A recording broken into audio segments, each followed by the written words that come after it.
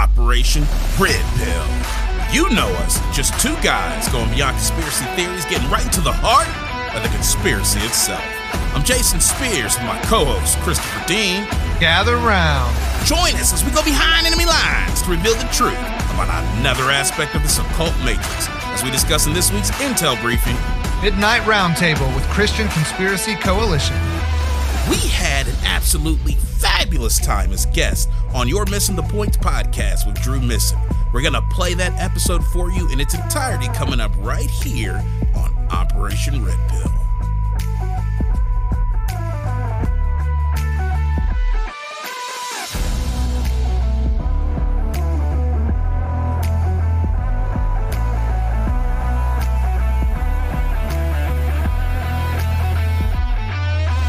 Ladies, gentlemen, everyone from across the podverse, welcome back to another episode of Operation Red Pill, where we take you beyond conspiracy theories and get right into the heart of the conspiracy itself. Now, we have a coalition's worth of stuff to get into today, including, does the Bible have any relevance in the modern world today? We're going to also talk about lies, and we're also going to talk about lies aside. How should we consider the shape and scope of the universe? And finally, we're going to cover the root of gingers. That's right. I know ginger is actually a root, but we're not going to talk about the plant root. We're going to talk about the root of the people that identify as gingers and why are they being erased from pop culture. Some real provocative stuff coming up right there. But before we get into all of that, got to take care of first things first, and that means introducing my co-host, the one and only, the Gingerfied. That's right, he self-identifies as a ginger because he actually is a ginger. The one and only, Mr. Christopher Dean. How's it going, bro? Oh, man, I'm doing pretty good, baby. How about yourself? I'm pumped. I'm ready for this episode. I'm a little bit tired because we're recording at a different time, but my excitement is at 100%. 100%. 100%. Well, I got to tell you, man, I am well rested for this episode. I got all the sleeps I could possibly need. Well, that's good. I was planning on getting up early. I was going to get stuff situated, get the studio set up. You know, I was going to go ahead and get calm. You know, you got to get yourself, there's a little, ritual you have to go through, if you will, to prepare to record. And since we're recording at midnight, you had to shift a few things, but I figured, okay, I'll get it done. Man, the way things played out for me, had you not called me and woke me up, I still would be asleep. I was so jealous when you were like, I just woke up, because I've been up for like 18 hours straight. Oh, man. Working, getting stuff done to make it here. And I'm in the studio and I'm like, hey, where are you? You're like, I just woke up. I was like, oh, man, that sounds so nice. Totally not the reaction I thought you were going to have. I thought you were going to be angry. You're like, this dude, he asked me to be here at a certain time. I'm here. I make all the efforts to arrange my stuff. And he can't even get out of bed. And I was like, it was so not like that. I got off work early. I came home. I said, I'm going to sleep. I took me some medication to make sure I go to sleep. And then I ended up laying in bed for like 4 hours, tossing and turning. Finally got up. Let me work on some ORP stuff. I did that, ate, watched a little bit of a movie or something. And then I started to get a little sleepy. And I said, all right, about this point, it's about 4:30 in the afternoon. So let me sleep for just maybe 4 or 5 hours. Then I'll get up. I'll be good.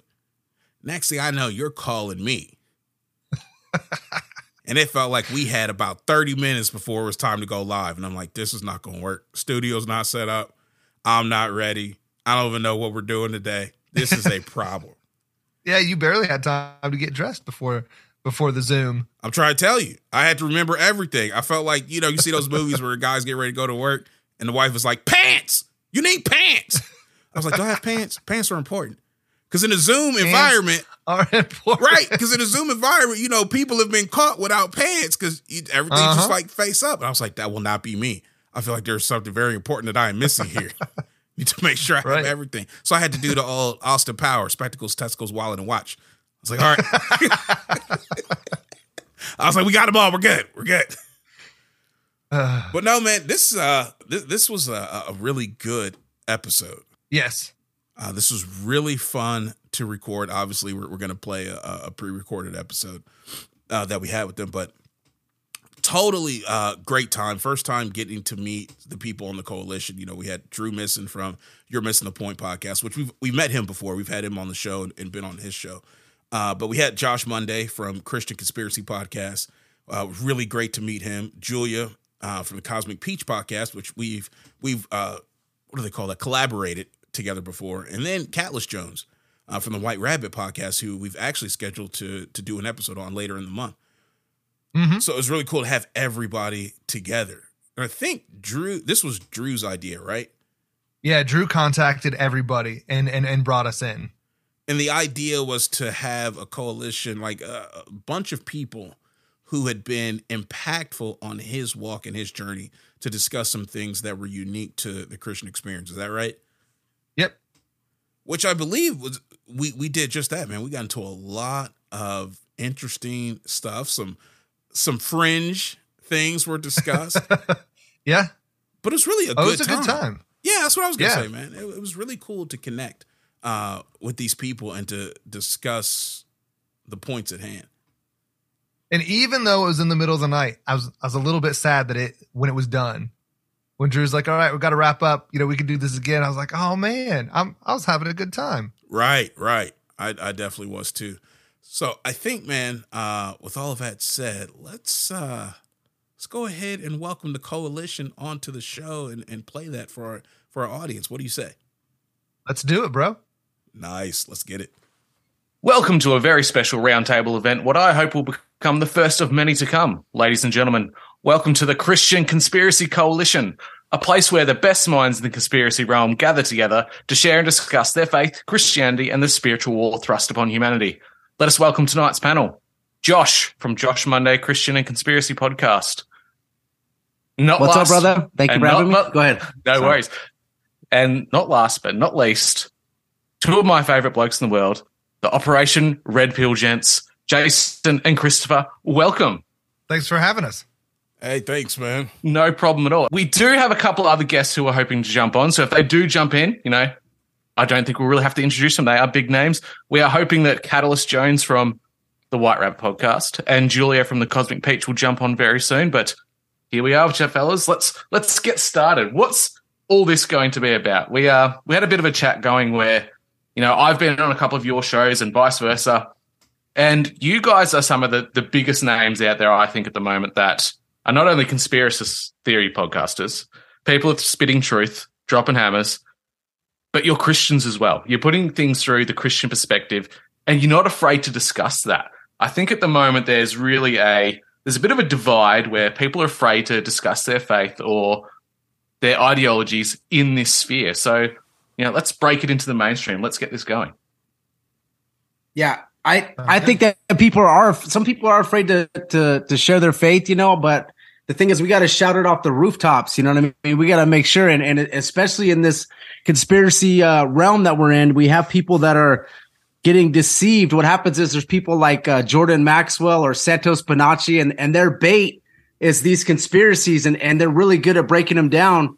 But what happens is they take these people in, and their bait is a conspiracy. And as soon as they get you, then they show you that, well, the Bible's not real either, and they try to mess up your mind, you know, tell you that the sun, the S-U-N is the S-O-N and all this stuff. So I think it's very important, vastly important to have people like us in the industry using the conspiracy as bait. But when we bring you in, we have an answer, you know what I mean? Because there's rabbit holes you can travel down all day long, but you never find the answer unless you find it in the Bible, you know? So I believe it's important for us to have the Bible as our foundation. And then when we go into conspiracies, we're in a lot better position because we're not going to be deceived, because we know the answer, you know, is Jesus Christ. We know that God, the God of the Bible is the one true creator. And when you have that and you go into this conspiracy world, now you're just exposing evil, but you have an answer, you know, it's God versus the devil and everything we do. A lot of people that I'm listening to that do conspiracy shows, and no offense to them, because they do amazing job and amazing research, and my brothers that are doing this stuff, it's awesome, but they don't ever have an answer. All they have is just a conspiracy. They bring you down the rabbit hole as far as it'll go, and then it stops. But if you go with one of us, we're going to take you down that rabbit hole, and we're going to show you that the answer is in the Bible. It's sitting on your nightstand. The answer is Jesus Christ, and it is the Bible. And And you're going to find out that all these conspiracies, like I said, it's God versus the devil, right? And it really is. It's important to have people that are like us to be here. And all we are is just a vessel. It's all glory to God, though. You know, we're not trying to say, oh, we're something special or anything, you know? Right. And it's really interesting. I've noticed that a lot of places that people will actually use the Bible and as kind of a mock answer. Because it's been really bizarre. Because like you're saying, a lot of people don't have answers. But then when they're backed up against the wall, a lot of people will go, "Oh, well, Christianity is the only thing that makes sense," or it's the biblical worldview that's actually going to push back against the agendas that we see today, all while questioning the authenticity of Scripture. So they're kind of using it to give themselves a ledge and maybe vocalize their moral stance from there, but trying to extract Christ from the Bible. And it's a really bizarre position that they're trying to move in. But yeah, you have to take the whole package. You can't just pick and choose what things you want because it feels good. Yes. You know, I saw this guy actually that was he recently was just talking directly. He was doing this type of questioning. You know, you see people out in public and you ask them this random question, and the guy was saying, you know, what would you have to do to get a one night stand? And he was just interviewing people. And the dude who walked by that he just threw the question to, he was like, you don't need a one night stand. You need Jesus. And he just kept walking. And I was like, oh, yeah, I don't think I would have done that like that. Yeah, drop the mic, bro. Yeah, I think I would have answered a little bit different. And so the question internally I was wrestling with was why? Why would you maybe not have answered that directly? And it's so fascinating, the pressure that culture is under to, I would say, to compromise itself, to fall under the pressure of the lie that's constantly out there. And one of those lies is the idea that the Bible is old and outdated. It's an outmoded, unnecessary, antiquated thing that only weak-minded people need. And when you start getting hit with that idea ad nauseum from every other place, it's easy to just become subjected to that and to, you know, really ingest that belief system. What's crazy is to see how often, if the Bible really is an outmoded belief system, how often it's under attack. Like, most people aren't going about talking about the Pinto is a great car and this is why you need to really own one. We all know that the Pinto doesn't need to be owned. There's no reason to attack the Pinto anymore. We got better things. But because people are constantly attacking Scripture and using Scripture and using biblical doctrine, inverting it to try to get people's attention away, starts to open up the eye, I think, to a sensitive person to go, wait a minute, there might be something more to this. There might be something more to Scripture. Why is it constantly under attack? If it really isn't effective, then there's no reason for so much attention to be put on it. But there's like a spot, like a focused effort on Christianity and Scripture to try to eradicate that out of our culture. And I think it's because it actually is way more important than we've been led to believe. Like, I think it was Churchill who said that the truth is often surrounded by a bodyguard of lies. And I was thinking the other day, like, what's the real value of a lie? And the value of a lie, as I see it, is it allows you to manipulate outcomes. You can control a person's behavior based on what they believe to be true. And it's almost like if they knew the truth, they would behave differently. So I don't want them to behave this way, so I don't tell them the truth. I think that's why Jesus talked about the truth will really set you free. And our culture is surrounded by lies. Hence, we're constantly, and not just American culture, I mean global culture, we are imprisoned by the lies that we believe. And Scripture is the only thing that comes out swinging with truth. That's why it's constantly under attack. That's why it's constantly being made to look like the thing that you can't trust. And it's shocking many times to find out, they was talking about this way back when. Like way back when. And it still applies today. You know, when Jesus is going around and he's taking over territories, he's actually doing spiritual warfare, like literally going to the gods of these various places. You're like, whoa. What do you mean the gods of these various places? I didn't think this stuff actually existed. I think it was Chuck Missler who talked about, like, in Egypt, the 10 plagues that the Egyptians hit, or that the Egyptians had to suffer, was actually God dealing with the various gods over Egypt. I'm like, there's gods over places? That's wild. Oh man. And you know what do you think? I'm sorry. I think what those are too, man, are those are fallen angels, I believe, you know. I think each god is like a fallen angel, and what I think happens is, I think when Satan, when these angels and Satan fell, I believe that's what he tempted them with. He said, "Hey, you guys could be just like Isaiah 14, where he's talking about, I want to be like God. I want to be like the Most High." I believe he told these fallen angels, "Hey, you could be Zeus. I could be, this different God. I could be this God." And that's what I believe those are just fallen angels, you know. And the idols are actually demons, you know. So it's really interesting, man, what you're talking about, and it's true.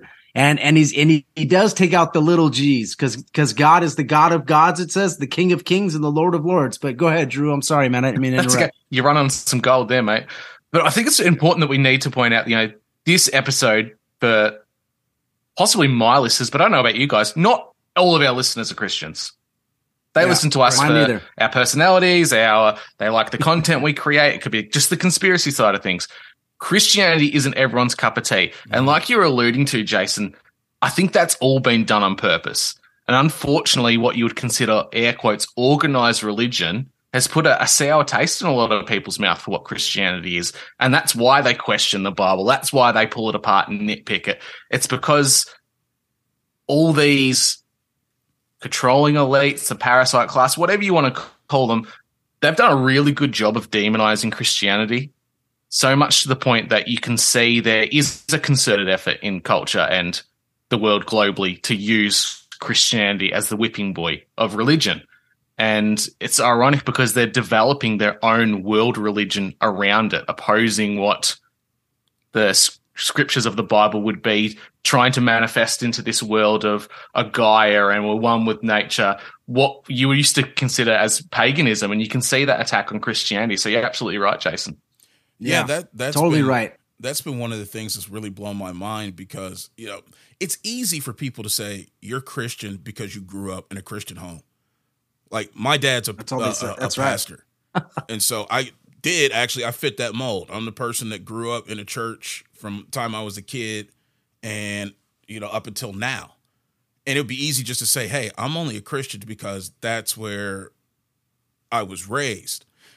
There's two problems with that. One, it doesn't apply to the non-Christian.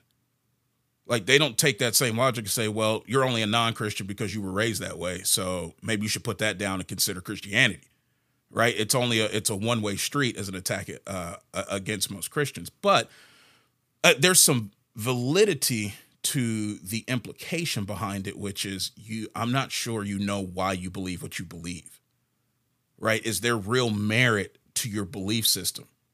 And I think that's one of the real underlying issues that has to be addressed, that there really is significant intellectual satisfying reasons to actually change and put a person's faith in Jesus Christ. And part of that approach takes into account the fact that there are so many attacks being intentionally orchestrated against Christianity. You know, in the United States, we come from a culture that is that really pushes evolutionary thinking and scientific naturalism. You know, it's really this idea that if I can't see it, taste it, touch it, you know, hear it, if it's not coming through my five senses, then it doesn't exist. And so this notion of gods, this whole spiritual, you know, what have you, I don't know. That's all hokum. I don't know if we can really trust all of that. Not to mention, I might have some emotional baggage from personal experiences with people that claim to believe in all of that. And I get why that might put people off. The thing that really strikes me as undeniable evidence, since people like to see that, is living in a country that literally in our own Library of Congress on record, it says that our country was dedicated to all pagan gods. I'm like, whoa. You got to hit the brakes on that. How are we dedicating our country to stuff that supposedly doesn't exist?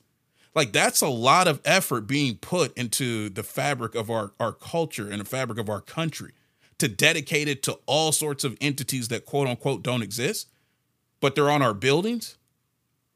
Their fingerprint is in our national city. You know what I mean? We have an obelisk. We have a phallus. Yeah, we got giant phallus, bro. That's like, right. What is it?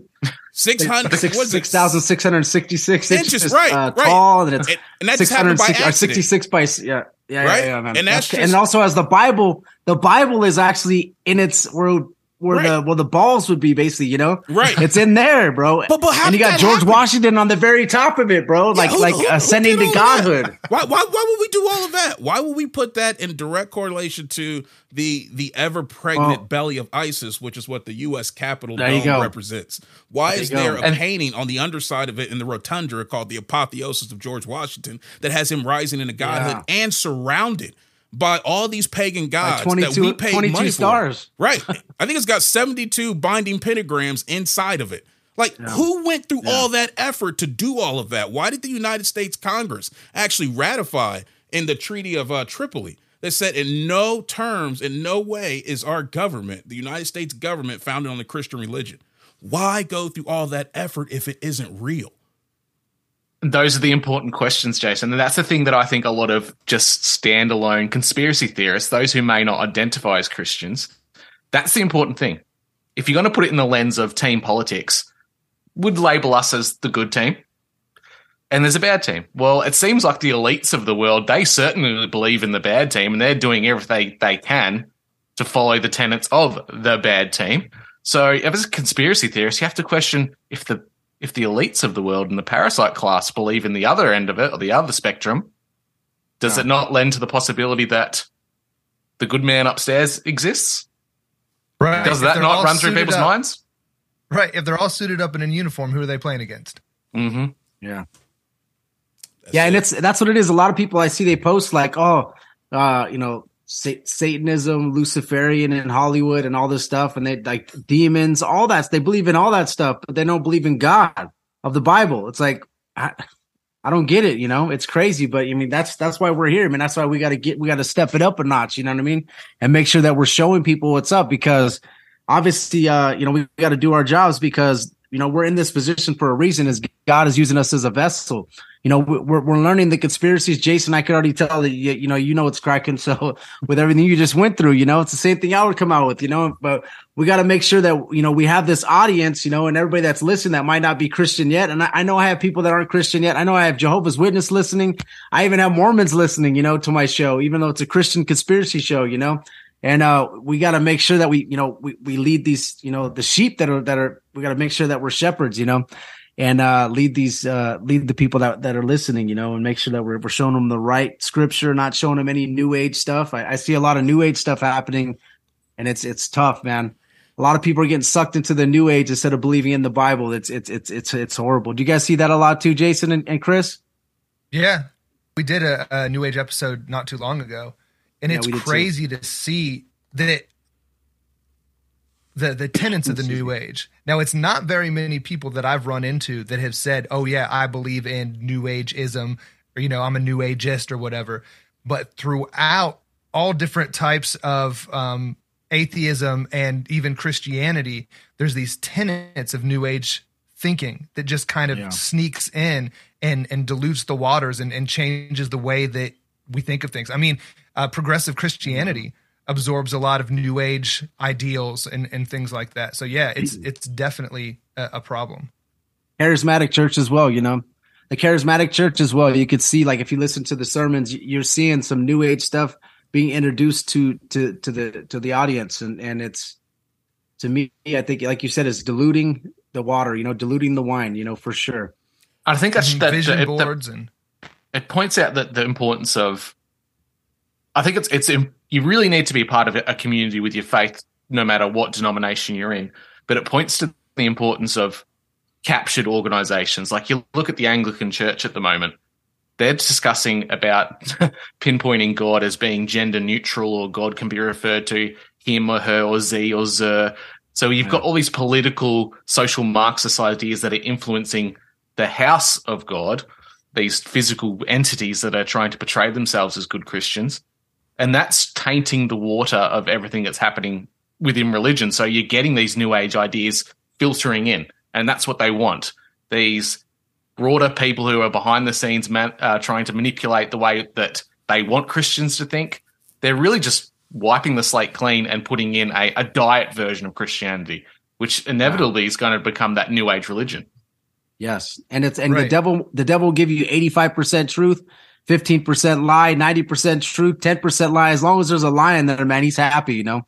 And you see it even when you break down certain sects of Christianity, you'll see that there's even Jehovah's Witness. You see that they're doing some things right, but then then they think Jesus is Michael the Archangel, and that they're all about works instead of being saved by through grace, or by grace through faith. So you're gonna see it, man. So you got to be careful. Like, we're not, everybody that's listening, we're not trying to tell you guys to go run to a church either. We're trying to say make sure that you discern, because there's 45,000 different denominations. So you got to make sure that whatever your pastor's saying to you, you got to make sure you take that information. You need to go home. You need to study that and make sure that he's giving you the right information, because never let it, like, your salvation is between you and God. It's not between you and your pastor and God. It's not between you, your wife and God. It's between you and God. So make sure that when you're receiving this information, even from us or from your pastor or from anybody on the airwaves, you make sure you go and study those verses yourself and see what the Holy Spirit wants to teach you, So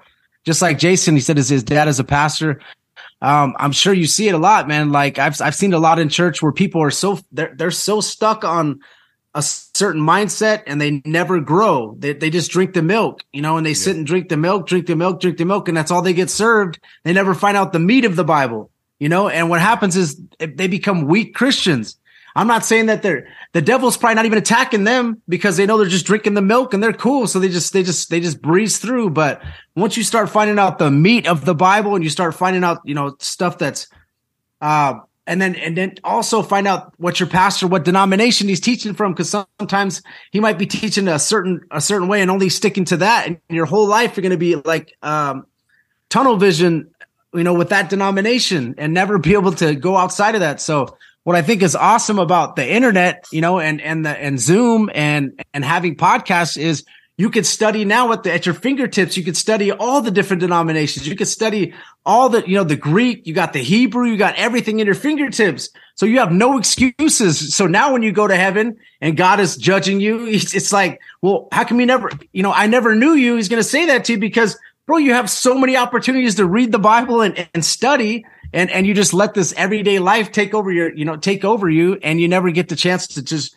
build a relationship with God. But it's so important. But you could read the Bible in Hebrew. You can learn Hebrew. You can learn Greek. You can do all that. So you have so much, so much stuff at your fingertips now. It's insane. And you have no excuses. So when God sees you, he's going to be like, it was right there. You could have been studying the whole time. Instead, you're looking up at, looking at Instagram booties or looking up what your friends do, ate for lunch. Who cares? You know what I mean? Like, you got to get into the Bible. Who cares what your friend ate for lunch? You know what I mean? I don't know about you guys, but I think the problem is when not too many podcasters actually approach this type of platform by having multiple Christians on one panel. Because like you said, there's multiple denominations and people have their teams. And you hear it, and they try it once or twice, and people get bogged down in their denominational view, and it's infighting. It's the worst. You see Christians fighting Christians, casting stones at each other. So, like, for myself, it's like what you said, Josh. You have to approach the Bible and faith yourself first. You have to find it within yourself. Personally, I'd classify myself as denominationally and theologically homeless as a Christian.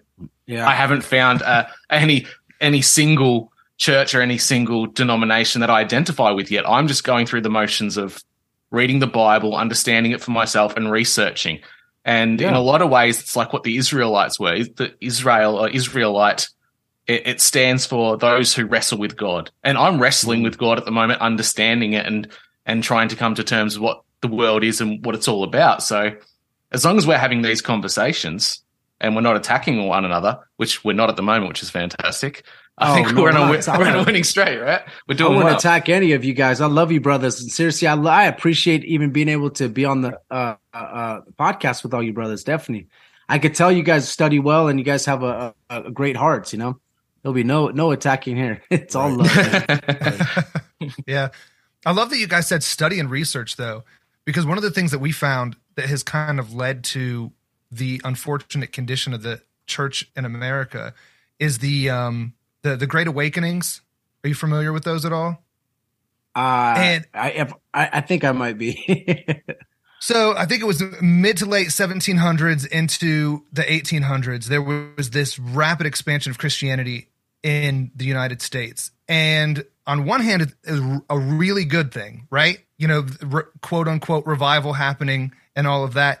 But it began to take a turn when there was so many people and they needed more churches and they needed more pastors. They shifted from needing an educated clergy to a feelings-based leadership. Instead of looking at people and going, okay, who's actually qualified? You know, who meets the criteria? Who knows the Bible well enough to teach it? They go, well, who feels like they're led to be a preacher? So then you start filling the churches with these people that mean well, but are unequipped to lead and teach a bunch of people what the Bible really means. And you get over you get what's called the burnt over region, which is around New York, where there was just so much confusion and expansion. You get a majority of the cults that we see today come from this rapid expansion and then this moving away from study and understanding and research to just feelings-based theology. Yeah. So yeah, we really have to take on that responsibility to do the work and look and see what it really says. Do the research. 100%.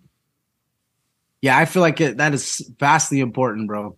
And it happens, man. Sometimes you like I used to go to I still go to Calvary Chapel right now. It's non-denominational, more for for support. I like having brothers around. Iron sharpens iron. But I think it's but I never ever. I don't sit there and listen to my pastor preach and then I just accept what he says and that's it. Hey, and then throughout the week, I just, sit there and be lax, like the whole week, bro. I'm studying the whole entire week. I'm sitting. I mean, I do have a show now, so it's a little different, but just it's like it's hard because the everyday hustle and bustle of living in California or living anywhere right now in America, or probably also for Drew, what they do is they bog you down so much it's hard for you to even study, So I'm blessed with the job where I could just study all day long, and I can listen to pastors preach. I can listen to the Bible on my earphones, whatever I want to do. I'm blessed with that. But it's like you said, man, it's so important. And that's the thing too, is Jesus says it so many times in the Bible, do not be deceived. Do not be deceived. He says that a lot because of what you're talking about, where people come with the emotions and the feelings and they're trying to teach the Bible and people will just follow that. And then they just accept what that guy is saying or that man is saying. What it says in the Bible is let God be truth and every man a liar. So we got to understand that. So the pastor, all pastors do an amazing job and there's so many that are doing great. I'm not trying to put them down or anything, but I'm just trying to say what you have to do is make sure that you accept what that gentleman is saying. And then you go home and study it yourself and make sure that God shows you what he wants to show you. It's sad. It's a sad thing, man, when you just accept what a pastor says and that's it. And then the rest of the week, you're just mute. And then all of a sudden Sunday you go, you're feeling good. And then the rest of the week you're mute. You don't speak to God. I just pray that there's a lot more people that are out there. Like, obviously we have a podcast, so we get to study and research and it's vastly important, I think, man. I have a term for that, Josh, and it's not a slight at Christianity at all, but it's, how there's trust the science. There's a statement of trust the science. In a lot of ways, if you're not an active Christian and researching and unpacking it yourself and trying to understand it, almost becomes a, air quotes, trust the faith or trust what the pastor says or trust what your sermon is. Mm-hmm. If you're not unpacking yourself and trying to understand it, you're doing what these other people are doing in other fields, in other ideologies. You're just trusting what's presented to you. Yeah. The guy in the white coat, the lab coat, comes up there or worse than that. There was a book, Live Not by Lies, by Rod Dreher, and he talks about it, and he says that so many in the West are actually practicing therapeutic theology. That you only, use it to put a salve on it, rub where it burns or whatever, and then outside of that, you don't need it. And I was like, wow, that's a pretty astute assessment. Well, there's another one then, Christopher. It's, what about the people who are culturally Christian but don't actively believe or follow any of the tenets themselves? They do it for financial gain or for clout within the community. And you can tell those people, they come across as charlatans, and you see it. It's just plain as day. But those people exist also. You know, Drew, my old high school teacher used to have this saying. He would call it 1/3, 2/3 thinking. He would say 1/3 of the population is competent, 2/3 of the population is incompetent. 2/3 of the population has to be told what to think, what to eat, what to wear, all the way down to what to laugh at. When you're watching a sitcom, they have to put laugh tracks in there to let you know where the joke is, because people have gotten to the point they can't even find the funny when it's right in front of them. And I think that whole mentality carries over into other parts of life. Like Josh was saying, you have to do a lot of this studying for yourself. And I think one of the things that has become so easy for people is we farm out our responsibility of thinking and evaluating life to others. When it comes to our pastors, we allow them to think theologically for us. Political pundits can think politically. Talk show hosts, they think philosophically. Music and movies, they tell us how to think emotionally. Social media teaches how to think from a pop culture perspective. And we're getting all of these controlling sources that are thinking for us, as opposed to us learning how to evaluate reality for ourselves. Learning that feedback mechanism of observing how life actually goes, looking and figuring out that, hey, everything has a creator. There's nothing in our world that exists that doesn't have a creator, except somehow us. At least that's the modern way of looking at it. And I know there's probably with a show like this with an audience this size, I know that there are people that are going to believe in the idea of evolutionary thinking. And I would say to people like that, hey, really evaluate that standpoint. Like, carry it all the way out. Look at it not just as a creation motif or an idea, but look at it as a philosophical idea for life, because where you start often determines how you end. Right? If you think that everything happened accidentally and is without any sort of intentionality, that plays into how we live and how we treat each other. Because then you'll turn around and go, well, why is it people can do what they do? How is it that they can drive up interest rates? How is it that you can take people's jobs? How is it that you can destroy lives? Well, if everything happened by accident, none of it really matters. If it's all about survival of the fittest, you can't be mad at me. Scripture teaches a very different methodology. It teaches a very different doctrine. It teaches that we were all created, which means we have responsibility to our creator, and we have to look to our creator. We have to look to Yahweh. We have to look to Jesus' Father to actually get our bearing.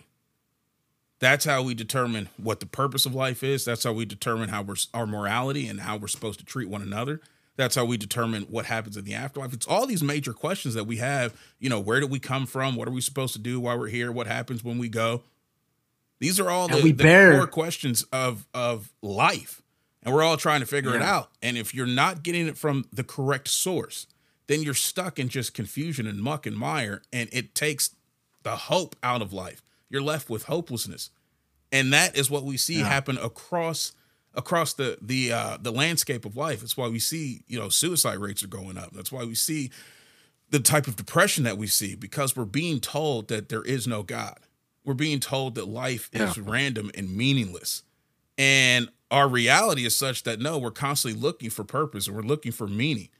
We're looking for all of that in life, which means that it must not be random. It must not be purposeless, right? And Scripture teaches, you're absolutely right. It's not. There is a point to it, that God created everything, that it was done so that we can actually have perfect relationship with a perfect being, that was marred by our own foolishness and joining the opposite side that said, hey, you can achieve godhood without having to deal with the God.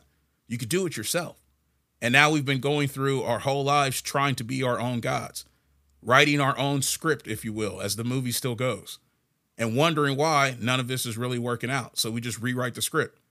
Right in the middle as the cameras are still going, and the whole play is falling apart, because we won't go back to the actual script writer. We won't go to the person who created it all and say, hey, let's straighten this all out. How are we supposed to live? How are we supposed to think? How are we supposed to function? Right now, we're living in a culture that says there is no script writer. You don't know where you can go. All you can do is do it yourself, and the next person next to you, they'll do the best they can do, and you try to work it out in between. But that doesn't work out well.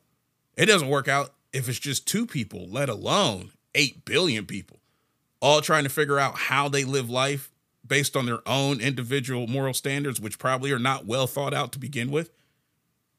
That's all going to be problematic. So I think every person who's listening, we have a responsibility, like you were saying, Josh, to evaluate and determine for ourselves if there is a creator, and if there is there anything he said about how we're supposed to live life? And if there is a creator and he has said how we're supposed to live life, then are we doing it? That's the major thing. And one of the biggest challenges to that is, like you were saying, Drew, this denominationalism, which breaks up a consistent framework for us to be able to consistently show people, hey, this is the way, this is how you do things, this is who the creator is, this is what he said. Now there's all these different interpretations of it. And it becomes increasingly problematic when it's all put under one label, which is Christian, which is personally is not even a label I necessarily like, considering that it was given to us by the world. You know, if the world gives us a label, then they also control the label, right? They can determine what it means then to be Christian, which becomes a major issue. When you notice in scripture, it was about being a disciple of Christ. It was about being a direct follower. A follower. Yeah. Exactly. It's different than believing. Right. Yeah. You could believe in Christ. You could be a believer. You know, we're saved by grace through faith, so which is great. But being a follower of Christ is totally different. Being a disciple is totally different than just being a believer in Christ. You know what I mean? So that's very true, Jason. And also we bear the image of God too. People don't even understand that. First Colossians 15, this is talking about Jesus. It says, who is the image of the invisible God, the firstborn of every creature? For by him were all things created that are in the earth, that are in heaven, that are in the earth, visible, invisible, whether they be thrones, dominions, principalities, or powers. All things were created by him and for him, and he is before all things, and by him all things consist. Talking about Jesus. So everything was created through him, by him, for him, and we all bear the image of God. So when people say, oh, you're using God's name in vain, it's not like, it is bad to cuss, but we're actually using God's name in vain is saying that you're a Christian and not being a follower of Christ, but only just believing, what Jason was talking about. People say, oh, being a Christian is, hey, that's awesome. But when you walk into a room, people should already know you're Christian. They should feel you're Christian by the way that you move, the way that you speak, the way that you talk, the way that the way you present yourself. You're presenting God. Like you're bearing the image of God. We are created in God's image.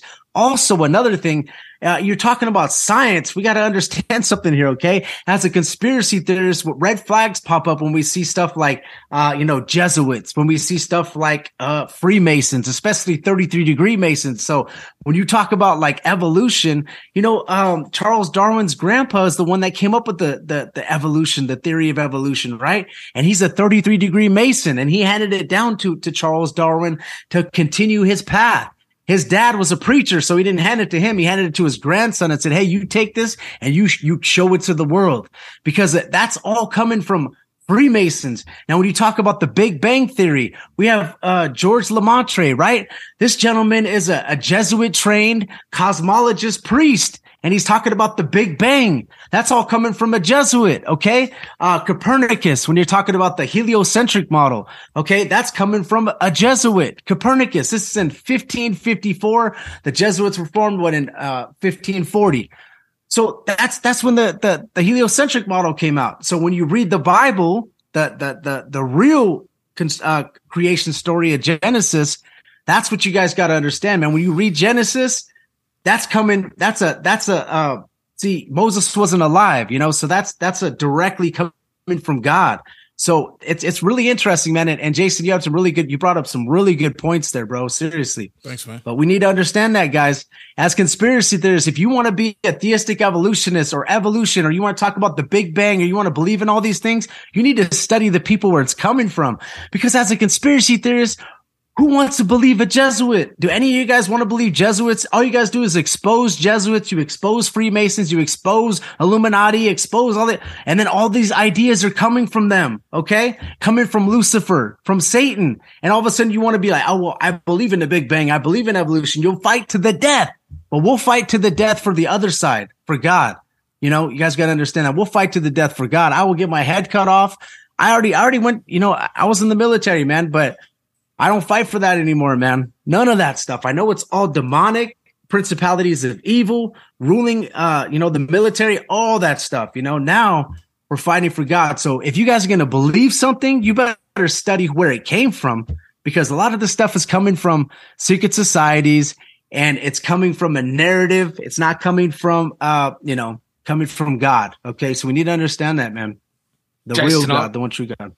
Jason, I'm going to piggyback off something you said before, and I think it's a good topic for us as conspiracy theorists to tackle and try and put a bit of Christian understanding on it, at least speculation around it.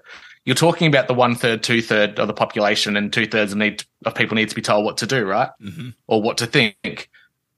Recent studies have come out from, air quotes, science that suggests that 30% of the population, only 30%, have the ability to have an internal monologue, to have conversations with yourself, to think inside your own mind. So what does that say about the rest of the population? If we're coming at it from both the conspiracy theory angle and as Christians, what does it say about the other 70% of the population? What's different about the 30%? Is it just that we have discernment and we can think for ourselves, or is there something deeper going on there? And take 2 divided by 3, it's 0.6662, man. So 2/3 is 0.666. So that's pretty interesting. But go ahead, Jason. I was going to say, I think that there's definitely something deeper going on. You know, Christopher was having this conversation with me the other day, and was talking about how when you aren't able to have that internal dialogue, it really affects your ability to think and process through external stimuli and external information. And it affects your learning process. So I'm really wondering, who's the 70% of people that don't have an inner dialogue? Like, what are you doing all day? Like, I have to literally take my inner Negro and make him be quiet, because that internal dialogue is vicious. There are things that cross my mind. I'm like, yo, that's illegal. You can't even think that. Like, that's bad. Yeah, just the stuff you share with me is scary. Which is vetted. I got to vet the stuff before I share it with you.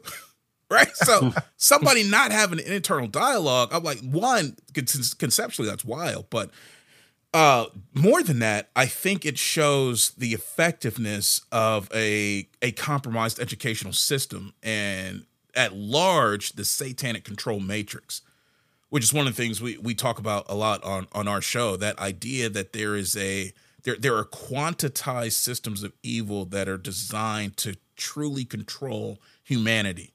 And you're trying to control from an individual level, a social level, all the way to an absolute integrated control system, right? And the best way to do that is to detune humanity. Like Josh was so good in reminding us, we were designed to be imagers of God, right? That was part of the charge of humanity, put us on this planet. And you could see by what Jesus did, Jesus being referred to as the second Adam in Scripture, it gives an indication of what the first Adam's responsibility was. And as Jesus has come to actually take the kingdom of God and, let's see what's the best way to phrase this, bring it to the planet in order to orchestrate order, right? God's divine order, and to bring things into proper alignment, but then to take that out to the cosmos, to actually take the kingdom of God and project it out. Like, that's what Jesus is doing. But we also see, since Jesus was referred to as the second Adam, that was probably, it's very easy to conclude that was most likely Adam's original charge as well. To be an ambassador, as Scripture says, of God, to be a divine emissary. And so as beings encountered us, they were supposed to be encountering God. We were supposed to be that type of representative, right? That's a huge, powerful responsibility.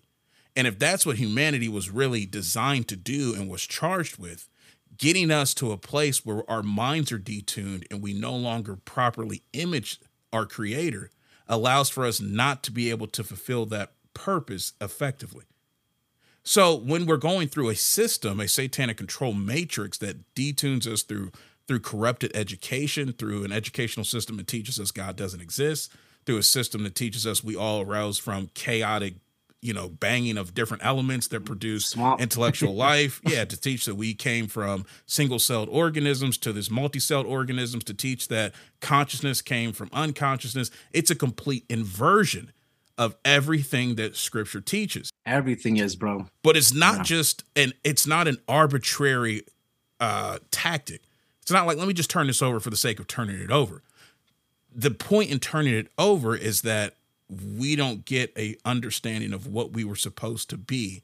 And that means we don't carry out the purpose that we were designed to do, which means it leaves a opportunity for, it leaves a vacuum. And like they say, nature abhors a vacuum, right? So that's the opportunity for Satan to come in and exploit that breach.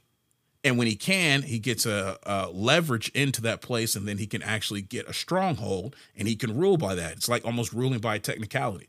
It's a real sinister approach, but it's a very effective and strategic approach. And so I think it's critically important for us to realize that there is a methodology being employed to control us, to get us not to think, to get us not to evaluate honestly, to get us to just respond emotionally, to get us to the place where we're just behaving almost as automatons, and we're not doing what Scripture says. We're not actually fulfilling our mandate as human beings. Like, we are an amazing creation. It does not feel like it in this world, right? There are a lot of things that tell us, hey, you suck. Hey, you're not making it. Hey, you're not measuring up. But it's all based on a system that's designed to compare us to things that don't really fit our original mandate to begin with. It's not about what house we live in, how much clothes we have. It's not about who we date or marry. It's not about any of those things. It's really supposed to be, who are you based on how you were created to be? Who are you in relation to your creator? Are you taking those talents? Yeah. Right, Are you taking those talents that God gave you? Are you going to go bury them? Are you going to take those talents? Are you going to bring them back to God and obviously be fruitful, right? Exactly. That's what we need to do. And most people are wondering, sure. I don't even have any talents. What talents? What are you talking about? Yeah. Right? I'm just trying to make it from 9 to 5. I'm just trying to make sure that I got a place to live. And what's wild is that I get it, but there's a system that's designed to change your focus so that that's all you care about, to put you on the rat wheel. To take advantage of the financial system to put pressure on you to where you can't even think about anything beyond what I got to eat, where am I going to sleep, can I have some hot water to wash my behind with? Hopefully people's washing their behind. You never know nowadays. Come out that pandemic, it's a little rough now. They washed themselves like 20 times during the pandemic, but now they don't wash it all. Right. It's different now. We post pandemic. There's a conscious effort to really strangle the mental landscape of a person to where you can't even really consider these more important topics, these more important things that really are huge. So not all that pressure, not all that inaction on people's part is directly their fault. Some of it is, but there's a system being employed that's designed to get you to where you don't even think about those things, to where your choices are restricted. Jesus says, don't worry about what you wear. He says, do the birds take food and put it in a barn? No, the birds don't. So, and you're more important than birds, so we got to understand that. So everything you're talking about that people are focused on, you're not focused on God anymore, like Peter, when he walked on the water, right? He saw Jesus, he was focused on Jesus, and Jesus was like, come to me, Peter. And he was focused on Jesus. But as soon as he looked down and he stopped focusing on God, he fell in the water, that's how it is with us, man. And people are so worried about what they're going to eat, what they're going to wear, the car they drive, what people think. If I'm going to go to the mall, I need to make sure my hair's cut, make sure this person doesn't look at me wrong. All that stuff that doesn't mean anything. Nobody cares. You know what I mean? Seriously, nobody cares, man. You got to make sure that you're, like you were saying, man, you brought up some really good points there. I just think that people need to focus on God, man. Start depending on God, depend on God, walk by faith. let God handle it, and I think, and God wants to be with you at all times, man. He wants to be with you when you're driving in the car. He wants to be with you when you're at work. He wants to be with you in the morning. He wants to be with you when you brush your teeth, when you lift weights. He wants to be there. That's why Jesus, I think he says that, man. I think that's just sending chills up and down someone's spine when Jesus says that I prophesize in your name. I cast out demons in your name. And Jesus says, depart from me. I never knew you. That should send chills up your spine to hear that. And it's people like us, bro. We need to make sure that people are not told that by Jesus. You know what I mean? You got to make sure of that. That's why it's so hard, man. As a Christian, it is tough. You were talking about that it's easier to be in war and in the army because, bro, there's so much responsibility when it comes to someone's soul and someone's spirit. And dude, if you have somebody in front of you, sometimes God's going to put them in your path so that you have that one moment to try to save them, and they could just go down the wrong path when they leave you. It's so vastly important, and the people that are listening too. Right. Unfortunately, most people don't believe they have a soul. They don't believe they have a spirit. Oh my goodness. Well, man, Jason, know, this is leading into my extreme theory because you just tackled that with a well-articulated, reasoned account of why only 30% of the population have an inner monologue. My one is far more fringe and far more conspiratorial. But before I drop my one, Chris, what do you think about it? Why do only 30% of the population have an internal monologue? I think this came up in our one of our monthly Zoom calls. I think the data needs to be taken into consideration, like where they got the data. And as much as I hate this cop-out, a lot of that is going to be anecdotal evidence. So you're asking people, hey, do you have an internal dialogue or monologue, right, that goes on? And I've got friends that say that they've got like multiple TV screens is how they think, right? So I think we're in trouble when we try to force the way that everyone perceives their own cognitive ability into just, do you have a monologue or a dialogue going on inside you? Because I'm not even sure, as much as I think, say 5 years ago, if somebody would have asked me, I'm not sure if I would have answered, yes, I have that, because I maybe hadn't considered it. The other thing is, Jordan Peterson talks a lot about how thinking is having to be able to run a dialogue in your head, right? And he says that people that aren't good at it need to talk to other people because the other person offers that second person in order for you to think. And if we have a whole generation of people that are growing up using social media, that a majority of their communication is happening that's not an actual dialogue, it's text messages back and forth, it's memes, it's all of this. I think it's actually training our brains to process information differently or possibly incorrectly because we don't know how to very well have a dialogue in real life, let alone be able to run that engine internally. So I think we have a couple of those things that maybe the data isn't quite as accurate as they want to say. And I think that a lot of the systems that are put in place, like you were saying, Jason, actually work to dumb us down. You know, the television puts us in a, what is it, beta, alpha state? I can't remember which one it is. I think it's an alpha state. Right. And then it implants information, and then we have the social media, and a majority of our communication isn't happening the way that it's supposed to. So, of course, that's going to inhibit cognitive function and then confuse us on how we even think that our mind engine is running. So that would be my take. Okay, I'm going to be really, really out there then, and I'm going to be the person who throws a spanner in the works and goes a bit crazy on it. We know that even according to scripture that the Nephilim or the descendants of the Nephilim survived the flood. Some of them did.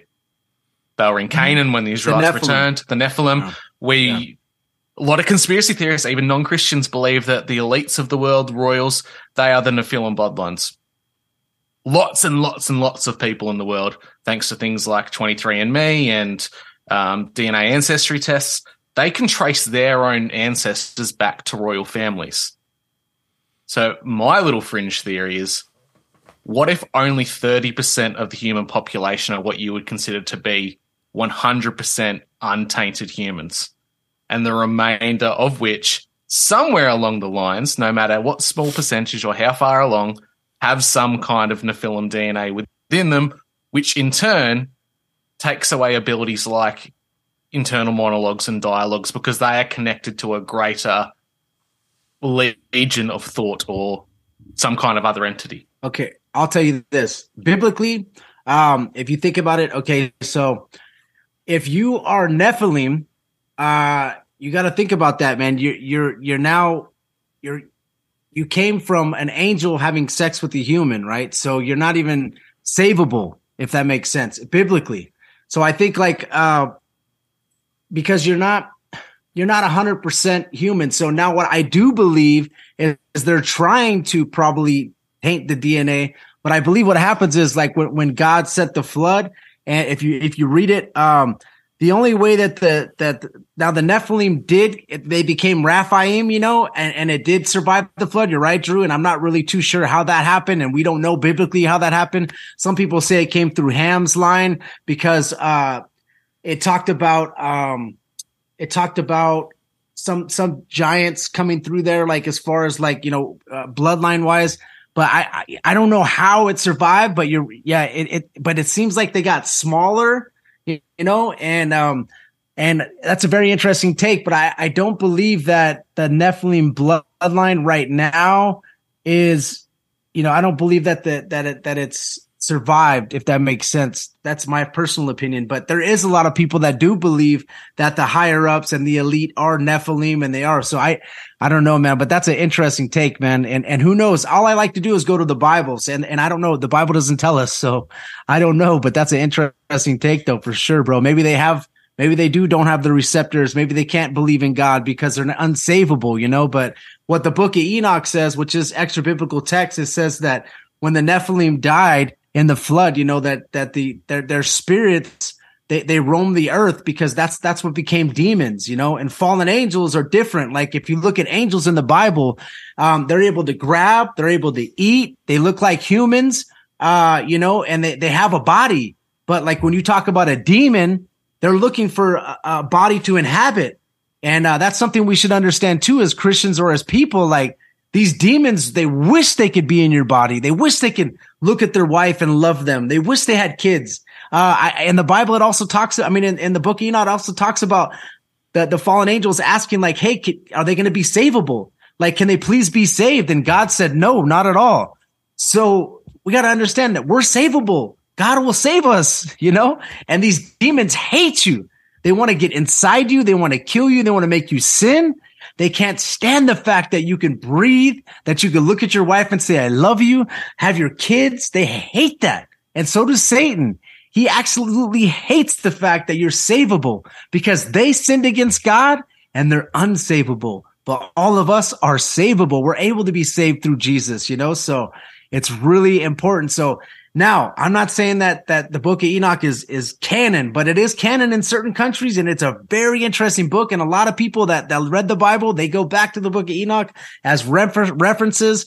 So I believe that when the Nephilim died in the flood, those are the disembodied spirits of the Nephilim are the demons.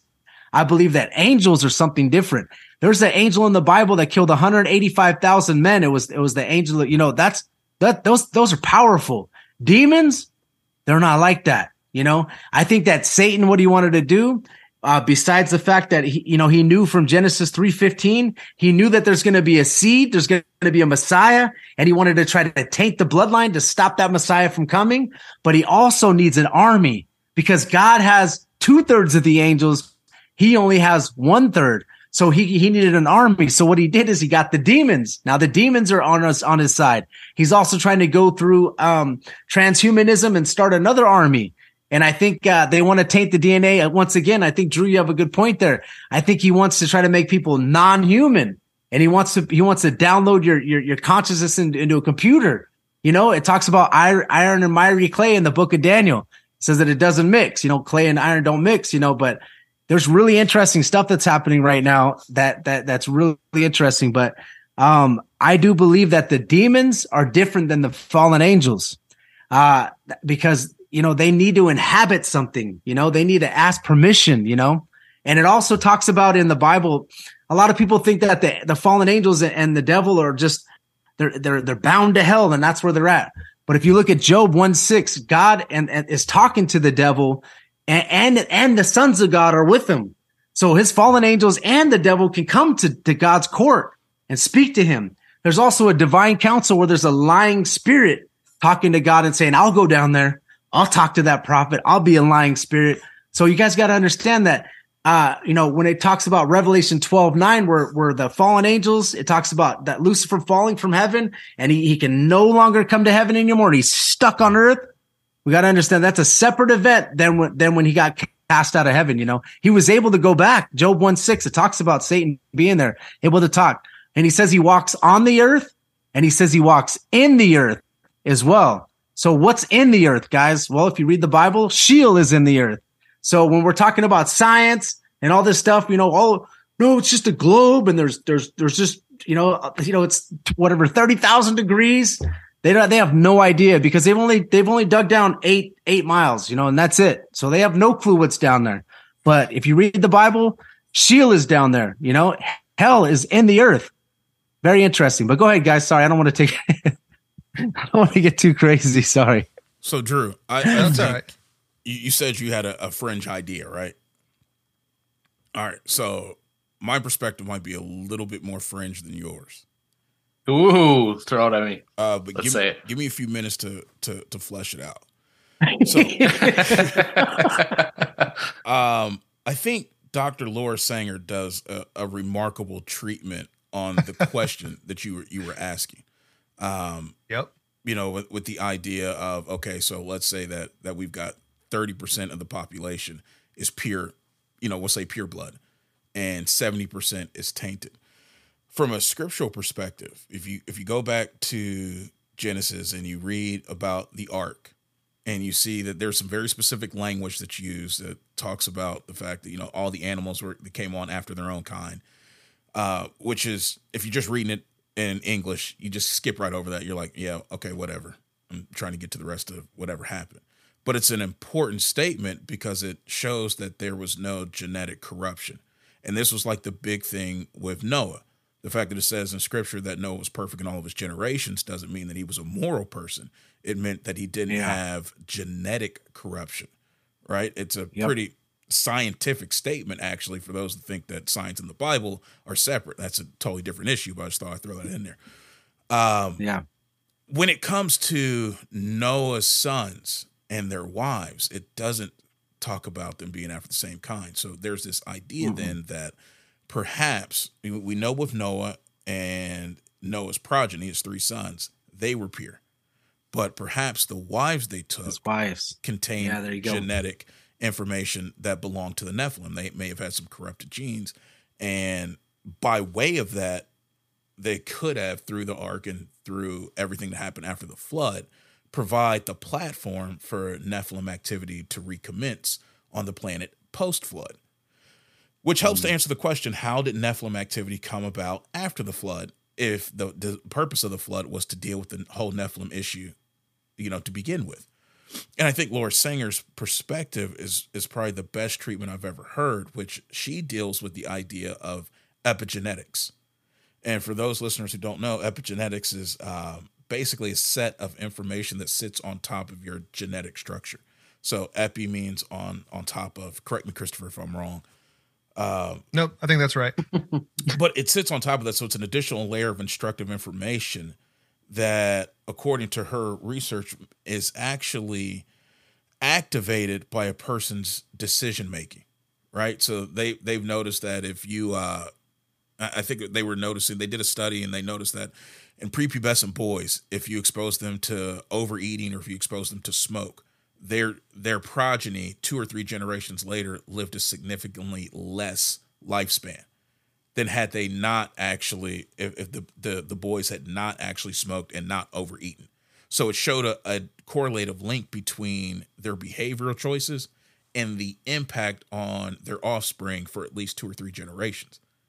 Well, applying that out wider, it seems to be that our choices that we make in our life, especially our bad choices, become the predispositions of our children, right?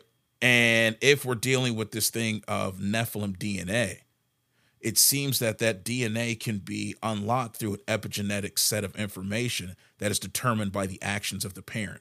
So this is kind of what you see with Ham, and which was one of Noah's sons. He's actually the line of he's the genetic line that I think has the most giant activity in it.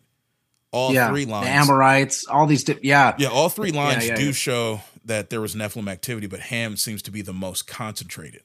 It might be Ham's wife. The notion would be that perhaps what Ham did when it says that Ham saw his father's nakedness, right? And the fact that he actually seemed to express some level of perversity in regards to however that transpired, that decision unlocked epigenetic information in his DNA, maybe passed on in his children's DNA, passed on through the combination of him and his wife. And that activity may have been the thing that unzipped the Nephilim DNA to be active, like to actually turn that gene on. And that's how you get some of the giants and the giant activity that happens post-flood. Well, if that's true, to your question, then there's a couple things that you have to take into account here.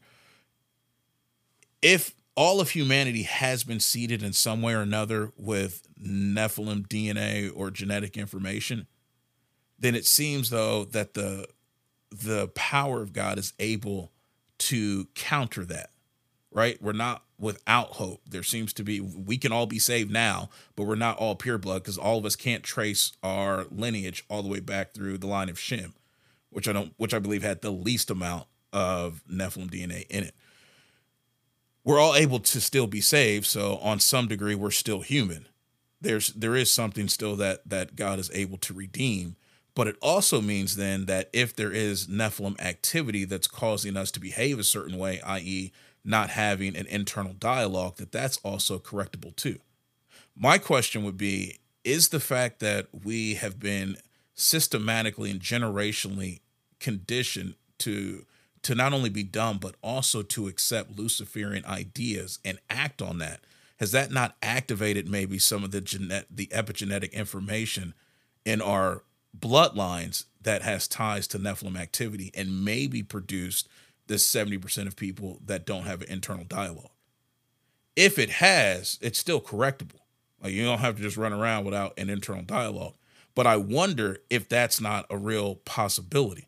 And not just the internal dialogue piece, but then other things that we see happening on the planet as well. Because the bloodlust issues that we see, the child sacrifice issues that we see, all of that has to play a role epigenetically.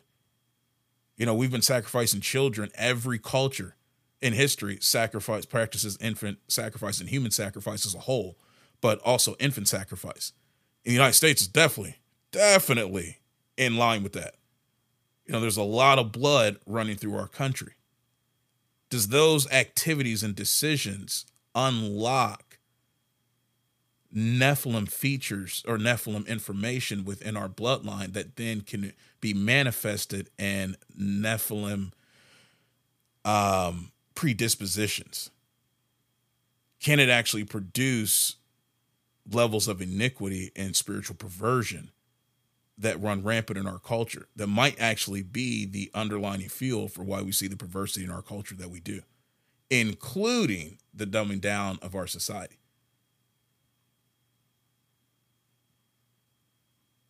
Drew froze. All it takes is a few different things, right?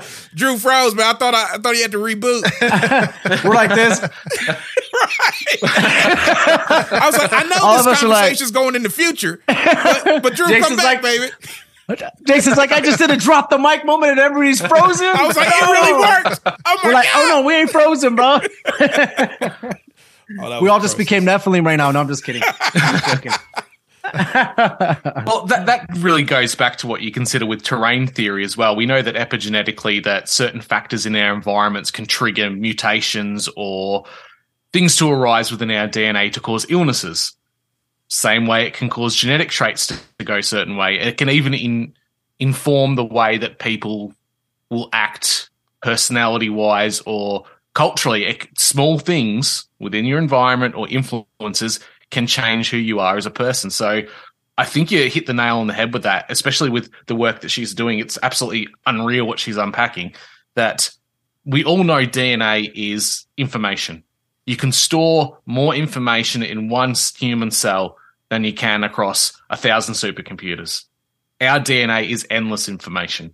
And if we're worried about the things that are causing, say, the 70% of people not being able to have an internal monologue or the proclivity to do and react in society in certain ways, we have to think about the positives that are hidden away in our DNA as well. Because our DNA does go back to the first people, the first pure people. It goes back and shows us the divine spark of God. So what other wonderful things are hidden away in our DNA we don't know about? And we got to understand, man, as soon as we get saved, right? As soon as we get saved and we're saved, now we now have the Holy Spirit. So Nephilim and all that stuff is no longer going to be able to affect you when you're. I believe. I'm not saying, okay. I don't know what Laura's research is, and I know she's amazing. I never had her on my show. I don't know what her thought process is, but once you get saved, biblically, you have the Holy Spirit with you now, and I believe that you're not going to be able to be affected by Nephilim, demon. You're not going to be able to be any of that stuff. You're saved by the blood of Jesus, and that's it. You're sealed. You know what I mean? So I know that you can, I'm not saying that it's once saved, always saved. I'm just saying, like, once you're saved by God, any of that stuff is not going to affect you anymore from what I believe. And I believe the Bible stands true. I think that's done. No more Nephilim, no more demon, no more of that stuff's going to affect you once you have the Holy Spirit in you. Josh, you were saying a moment ago, though, and one of the things I thought was so cool, you were talking about transhumanism and some of the other agendas that were in play, uploaded consciousness, all that type of stuff. One of the things that she detailed was this idea of a Nephilim agenda, and that the whole purpose of the Nephilim was to actually try to create a hybrid race of humanity, and how we see a constant push in society to constantly combine humanity with things it was never meant to be combined with. Why we see the whole transhumanistic push, which is to combine humanity with machinery. Why we see the idea of you can live eternally being offered to people, just like Satan offered in the Garden of Eden. You don't have to die. You can have your consciousness uploaded, or as that Netflix movie put it, you can be re-sleeved. What was that? That carbon? Altered carbon. Altered carbon. Yeah. You could be re-sleeved, or that movie Transcendence. You can have your entire consciousness put into a computer. And we see a lot of this push happening for science and humanity to merge. And it looks like it would be a good thing. This could improve life. The nefarious aspect is we're always pitched the benefit. We're never told the way that this stuff could really adversely affect us, right? We're never told that, if you could capture a person's consciousness and who they are, right? One, it causes the evolutionary idea to fall apart in a lot of different ways. But two, if I can capture you, I can control you, right? Where do you get to go? You're going to be subjected, almost imprisoned, if you will, in whatever device you could be uploaded to. And you become a digital purgatory, right? You become part of that system, and you're obligated to it unless your conscious or your soul, which they're not going to really talk about, is able to be extracted from that in order to be put into something else. But the idea that you could have an eternal body, it'll just be a metallic body, not this one that God gives you that's free of corruption, an amazing body, but you'll be subjected to machinery. There's all sorts of stuff that you're not told. You're always pitch the benefit of it. Normally it'll be a medical benefit, something that we can cure some disease that unfortunately the system created in the first place. But in the meantime, you're risking your entire existence. You're risking your soul for these things that were being pitched. And the crazy thing is that a lot of it ties back to the Garden of Eden. A lot of it is the original pitch that Satan gave to humanity. You don't have to die. You can have infinite knowledge. You can be tied to the web, the internet, all of that. You can get all the information you want, like Neo from the Matrix. You can have it instantly downloaded into your brain. You don't have to die. And you can experience life in an elevated form, right? And none of it is tied to the idea of experiencing it with a creator. The relationship component is completely obfuscated from the conversation. It's not that you can have an experience with a loving God whose mercies and pleasures are new evermore. It's not that you can actually be fulfilled through your creator and have your deepest desires met, not your own sexual proclivities type of desires, but your deepest needs for intimate relationship, for validation, for meaning, for purpose. You can have all of that met with a being that loves you, is not trying to extract something from you. It also says in Revelation, bro, that people are going to be begging for death, right? It says that they're going to desire to die, and death shall flee from them, because the locusts, they'll be like locusts and scorpions are going to be stinging you repeatedly. They forgot to tell you that pitch, that in Revelation, people are going to be begging for death.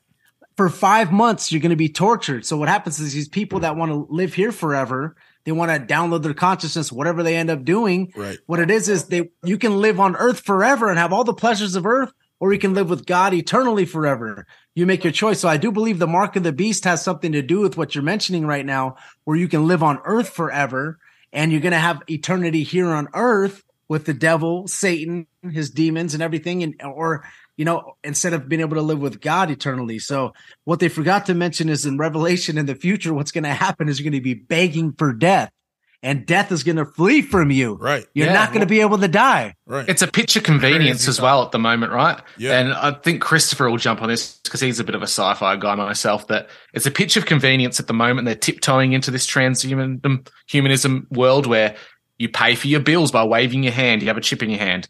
Next is like a Neuralink. Why would I bother looking at the internet on my phone when I can see it internally in my mind?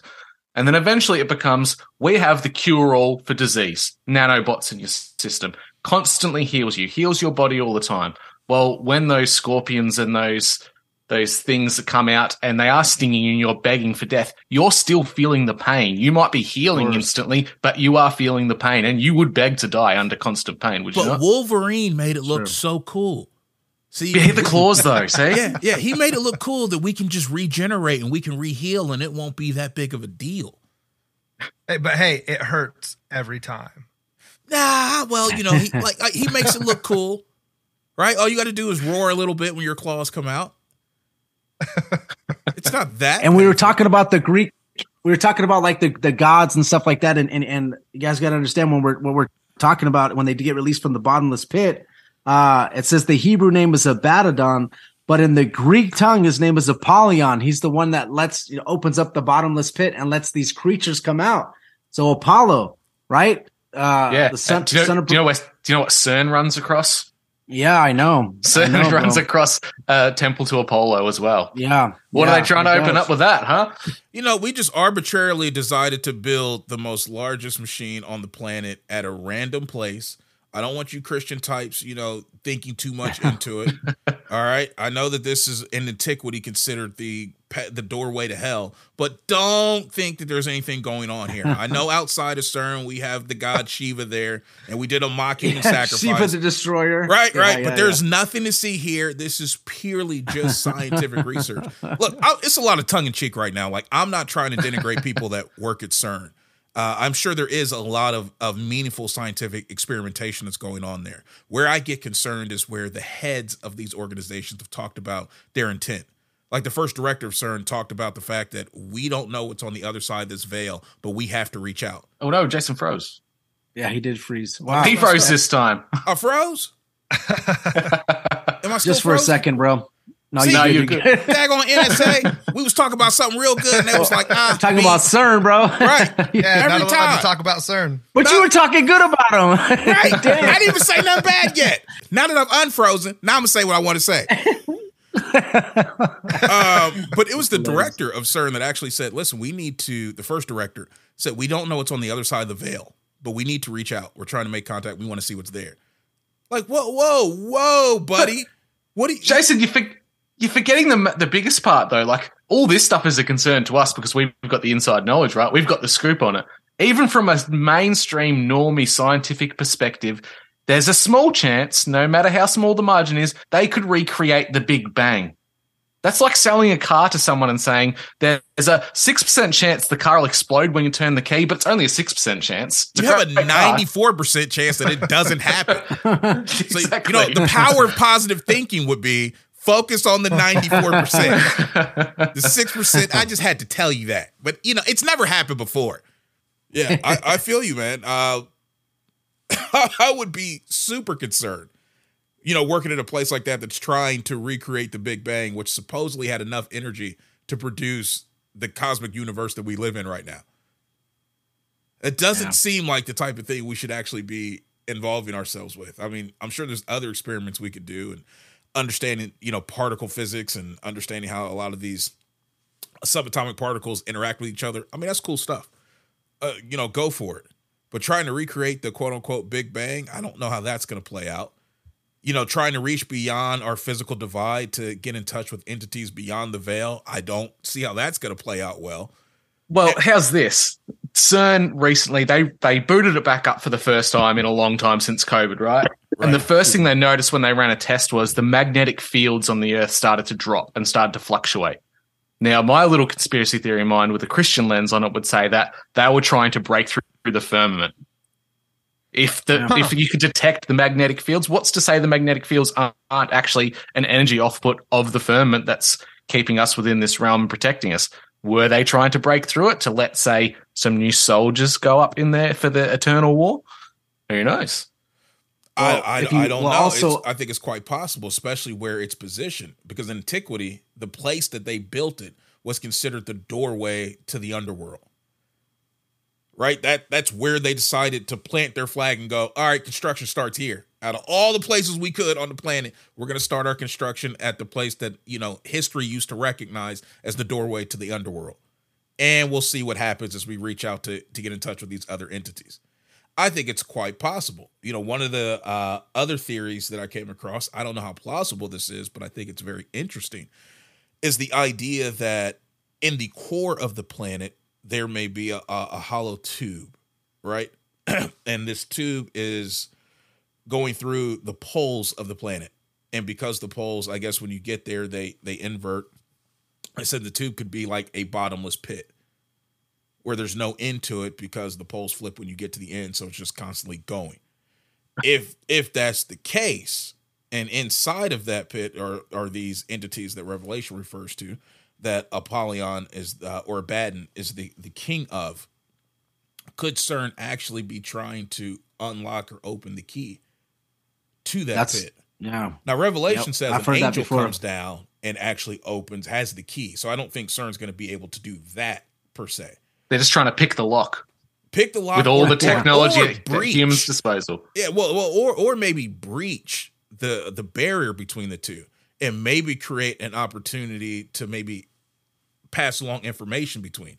You might not be able to create, getting through the front door, but if you could create a backdoor hole that you could, or maybe in the sidewall, and pass information in between, that still is something. And it's something to be concerned about. Maybe they're trying to break that veil, like you were talking about. Every time they hit those together, like a piece of matter, it could be trying to open up the veil and just let all these things out. I mean, it's also a circle. What do they do? Satanic, whenever they do any kind of satanic sacrifices, or when they're trying to speak to a demon, it's always in a circle, right? They always do that. So, and if you notice, it's a giant circle, and it's there's a lot of interesting things about that about CERN, man.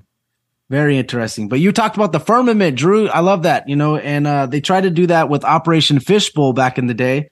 There was something called Operation Fishbowl where they did high altitude nuclear tests where they were trying to explode, the firmament. They're using Thor missiles to explode that. And it was actually called Operation Dominique Chama was the larger operation. And Dominique in Latin means belonging to the Lord. And then Chama means fixed shell. So I think that's pretty interesting, man. If you look at that, it happened in 1962. If you guys want to research that, anybody that's listening. And I believe that we're actually on a flat earth with a dome. And I understand that Jason believes differently, which is all good. I still love everybody. But that's just what I believe the Bible describes in Genesis, that with the firmament and, fixed and immovable, not rotating, not spinning around the sun at 66,600 miles an hour. We're not just some floating thing out there, and God's throne is above the firmament. I do believe that, and I believe that God is local, a lot closer than they think. With the heliocentric model, God would be so far away, and it's ever expanding. He would have to keep going further and further and further away. So, but it's all good. Interesting stuff you were talking about, Jason, with the I haven't heard that before with the bottomless pit in the globe. That's interesting, man. Yeah, you know, one of the It's ironic for me. I'm in like I'm in flux. You know, the more that I learn, the more I have to apply to what I think I know. So I haven't had a chance to go out and, you know, get on a rocket ship and look at the planet and actually see its shape. So I can't hold so dogmatically to what I was educated in school. I do have questions if we are on a flat Earth. You know, there are things that I would need to see explained, and I'm not, excuse me, at the point where I'm necessarily throwing out a spherical model, because there are other things that seem to make sense. I think the problem that we hit as a people group is when we're unable to explore ideas that are maybe juxtaposed to our own view, and maybe see, hey, is there any merit to this? When we start to demonize people or denigrate their views because it's different, I think that's really where we run into a major issue. So I think it's cool, like you were saying, Josh, that we could have different views and still there be, you know, no animosity, no issue between us. Whereas for sure, when you get out in the larger world, people seem to immediately dismiss the idea because it flies in the face of what they were taught. And I think we have to develop the ability to be able to examine ideas, even if they contradict our previously held view. Because if you can't do that, then you can't learn. You become transfixed. Yep. And that means you're not growing anymore. At that point, you're starting to die. Especially if you're a Christian now, you know, you read the Bible and it says in the Bible that even Jesus says that if you don't believe the words of Moses, then how are you going to believe me? Right. So it's like a faith builder. So when the Bible says something like, you know, about the earth, like being fixed and immovable, and then science says that it's, you know, moving and rotating and all this stuff, then you start going, okay, well, let's see what the Bible says. And, you know, it gets really interesting. But what I do is I just use the Bible as my foundation, and anything else out there that goes against it. Well, let me just see what God says. Cause I do believe that it's God breathed and all scriptures inspired by God. And I stick with that, but I think it gets really interesting. I definitely think the Bible is talking about a geocentric for sure, and not a heliocentric, you know, and I think it gets really interesting, but it's all love. Like we talked about, Jason, like I'm just like, and I'm glad that you're open to it, and I'm open too, man. Right. I'm open too, listen, definitely. here's what I definitely know. I know when I get to heaven, and I know when I see God, and I know when I see creation, you know, as it is. Oh, there's a lot of things that I thought I knew that are going to be wildly different, right? A lot of stuff that I'm sure I knew. Like I might found out that when Michael Jackson was moonwalking, he was really levitating. I'm like, for real, Lord? That was levitation? I know. It's like, you thought he was just smooth with it. I'm like, yeah, see, I got a lot to learn. So if that's true, if there's a lot for us to learn, then it definitely has to mean that our perception has to change. You know, and being human beings, only having, you know, being on this planet as a species at the limited amount of time that we have, there's no way we can know everything about our created existence. There has to be things where, oops, okay, we didn't have that right. Or, oh, okay, I see. Now I see where, okay, that's the problem. Or I got to change this perspective. So I can't hold a dogmatic view. You know, you know what I think he's going to say to you, though, Jason? He's going to say, I love that hat. I'm like, Lord, why aren't you making it more colors? Speaking of love, Cosmic Peach is in the house. I had faith she'd show up, and she's here. Fellow Ginger, one of the best podcasters in the game. Welcome. Hi, everybody. How are you? Right. Good. How you doing? Good. Is Catalyst joining us? I'd hope so, but he hasn't shown up yet, but we'll give him time. All right. That's okay. So we were talking about flat Earth. All right. Of course we are.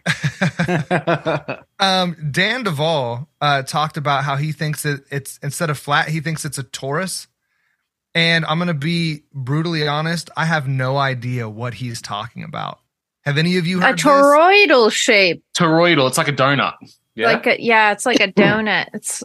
So there's a hole in the middle where the energy comes out and then goes in, and then it comes back out, and then it's like constantly recycling itself. But essentially there's some flat earth models where there's a hole in the center, and there's like a big whirlpool thing with spinning water, and like all the energy goes in. It's kind of like what Jules Verne based like Journey to the Center of the Earth off of, and 20 Leagues Under the Sea or something like that, that there's like, if you keep sailing, you'll reach this vortex where the energy is recycling itself, which is interesting. But I think we're in a snow globe and we're on a flat plane with a firmament, and that's my and God's opinion. throne is above the firmament, you know? I think it's like The an ice Most cream High.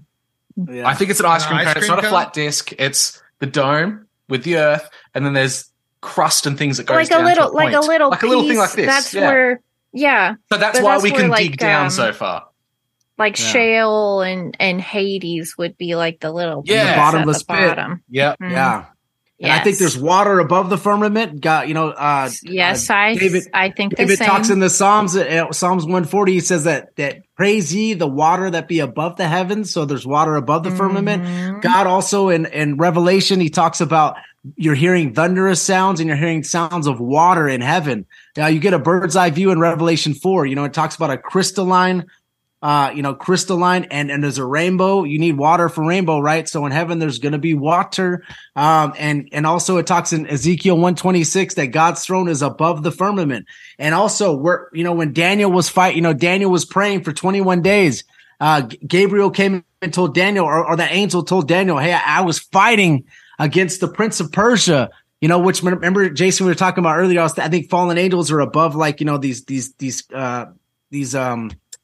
principalities are above, like, America or above, Australia, I think it's principalities, but I think it gets interesting, man, where I think that, above, the moon, sun, and the stars are in the firmament. And I believe that's where the spiritual battles are happening between, angels, fallen angels. And that's why it takes a while for them to come and answer our prayers sometimes, 21 days for Daniel, for example, because they're fighting to get to us. And we don't even realize it. We sit here and pray like, Father God, how come you can't answer my prayer? And there's angels that are fighting against other angels just to try to get to you, fighting against Satan. You have to call on Michael. Can you please come and fight for me? It's in the book of Daniel, and it's real.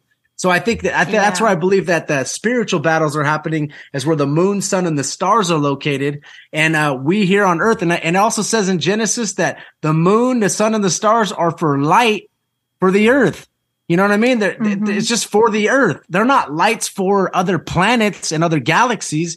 It says it's to light up the earth for the night. And then the moon is, a greater light for the night. And then a lesser light for the night. And then, the sun is a greater light for the day. It's all made for us. All that stuff we see in the cosmos is made for us. Not made for aliens, not made for other galaxies that are, and stars are not, 6 trillion light years away and all this stuff, and 6 trillion miles. I mean, they're local. I'm glad Julia came on and explained I'm so glad Julia explained what toroidal Earth was, because I had no idea what it was either. I thought Christopher was talking about some kind of new Pokemon. Sounds like some new age. Sounds like some new age idea. Talking about. Sounds like some new age idea for flat Earth or something. Something that Josh had said to me before that has stuck with me is in the creation story, he created the heavens and the earth, and then he created the sun, and then he created the moon, sun, and the stars, and the stars also. So what was the earth rotating around if the sun was made first? On the 4th day. No, the sun was made on the 4th day. The earth it says that the heavens and the earth were made on the earth was made on the 1st day, it says, but right, the earth that's what I'm land. saying. They always so try what it to is put the sun first, like sun worshippers. They always try to say that we rotate around the sun, the Saturn worshippers. And it wasn't made till the 4th day. It wasn't made till the 4th day. So the 4th day. The continents came on the 3rd day. The firmament came on the 2nd day. It says that God created the heavens and the earth. Earth just means land in the Bible. If you look at the Hebrew, the land is the foundations of the earth, because it even says angels they said they were clapping and they were praising God when he laid the foundations, right? So and Shemaim is the heavens. The heavens means, and that's not the firmament yet, because God did call the firmament heaven. It says it in Genesis 1:6. So we got to understand that the earth was made first. Everything is created for us. for the earth. Right. You know what I mean? It's not opposite. It's not opposite where the sun was, came 4.6 billion years ago. Then the earth 4.5 billion years ago. Yeah. The stars came 13 billion years ago. Think about it, guys. Okay. The sun, the moon, and the stars were made on the fourth day. So what was the earth rotating around on the third day or the second day? And it also says he created the firmament. He separated the waters from the waters. The waters from the waters. So there's waters above the firmament. Now people understand that the firmament is solid. Rakia means solid. That's what it means. A solid dome. Okay. Or if you think about it in stereoma in Greek, it also means solid. So it gets really interesting. I don't want to get crazy on the flat earth thing. I'd rather keep the conversations we're having. Sorry. I will blast off on this, bro. So let's. I've got a topic then. I've got a topic to throw at you all, and I'm only going to bring this up now because we've finally got a majority of redheads here. It's myself, Chris, and there's Julia. We have a majority now. So, what is up with the redheaded gene? Is that a bloodline? Is that something that's unique? What do you think? Christopher and I, we had a conversation via a post to put on Twitter, I believe, Instagram rather, about how all these characters in modern culture are being replaced. All the ginger characters are being replaced. Even historical figures in what you would consider documentaries, air quotes, are being replaced. They're no longer redheads. Why do you think that's happening? Is that just a societal change? Is it a cultural shift? What's going on? I just think it's just That's another a good question. I just think it's just another gene, and I don't look at it any different. It's actually a mutant gene. You watch your It's mouth. like I can say it because I'm one of them. Mutant. But yeah, it's a mutant gene, and it's Drew. Aren't we like 1% of the population or something like that? Something ridiculously small. 2%.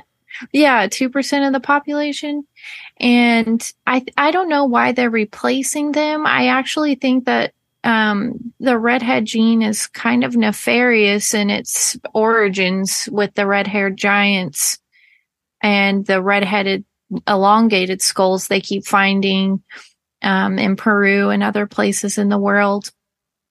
And if you look back in history, they're usually regarded as some type of fantastical creatures with supernatural powers, which we would, as a Christian, say that they were Nephilim. So I don't know why they're trying to replace it. I have talked to Gary Wayne a little bit about it, and it's just the red hair is kind of a after effect of some of the interbreeding, but so is blonde hair and blue eyes. So we see a lot of blonde hair, blue eyed people walking around as well. And that's also part of the commingling. Yeah, Laura Chris, Singer what about you? Yeah, Laura Singer talks a lot about red hair and Esau having red hair and those that followed his line. Her book is fantastic. But it had me thinking because my last name is spelled D-E-A-N. But I was talking to my dad a while back, and he said, oh, yeah, somewhere along the line, they changed it from D-E-E-N to D-E-A-N. And then we coincidentally found that there's still a Temple of Dean in Ireland, D-E-E-N. And me being 6'8" and having red hair and not always living for the Lord, so my character at times has been flawed. I was like, this is a little bit scary. There might be something else here. Well, Christopher, the E and the A is only a new addition to the English spelling. It used to be it would have been a split spelling back in the day. So instead of the D and the A being where they were, it would have been D-A-N-E, Dane, originally. Okay. Interesting. So Dane, tribe of Dan. A little bit of word sounds right, looks like, is like going on there. No, see, that's fascinating. My last the tribe name of might was where they had the was where the idol worship really came into the nation of Israel, and Dan got ejected from the whole nation because of that. I've heard it said, I don't know how true this is, but that Dan helped to settle where the Danish people were at and the Dutch. and how even where they travel. Yeah, that's what I was gonna say. My maiden last name is Hamilton, and when I did like the ancestry DNA thing or whatever, it was like Ireland and I could probably pull it up, but it was all those things. So Catalyst Jones is trying to get on right now, so I sent him the invitation. I just want to make sure he received that.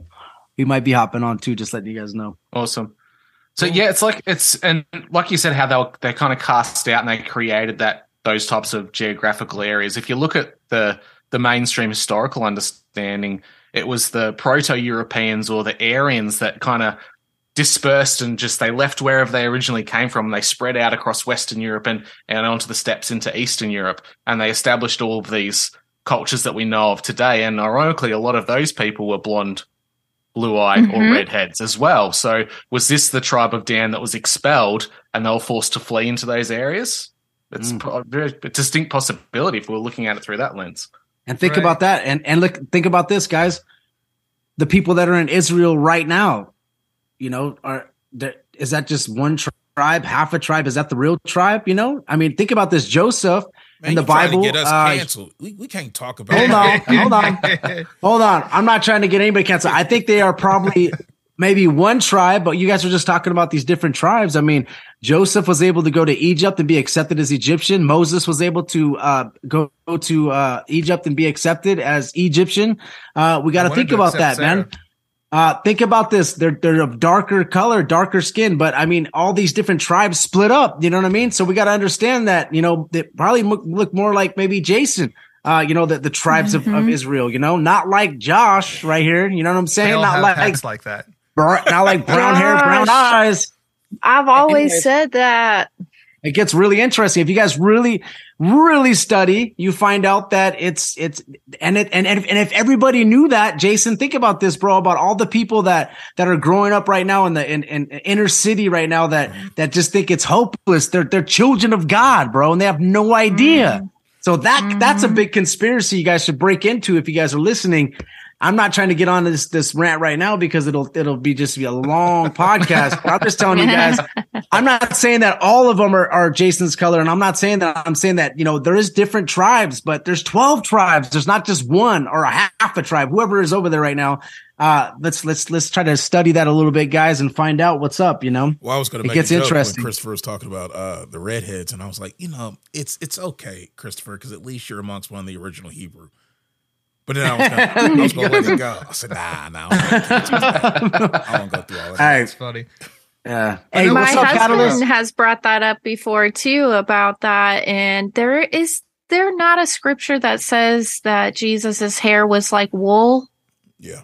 There is, but that's when he's in heaven, though. When he's in heaven in Revelation, it says that his hair is like wool and his eyes, but that's after he's in his heavenly body. You know what I mean? He's in heaven. So it's a little different. When he's actually here on earth, we don't have a description of Jesus. We don't know. I mean, he seems like he'd be a regular Joe, though. You know what I mean? Just a regular. He's not trying to be some handsome, beautiful eyes. No, he's trying to be a construction worker. He's just trying to be a servant, and that's what he's trying to be. He ain't trying to be this beautiful looking person. But I mean, obviously he spoke and he's amazing speech.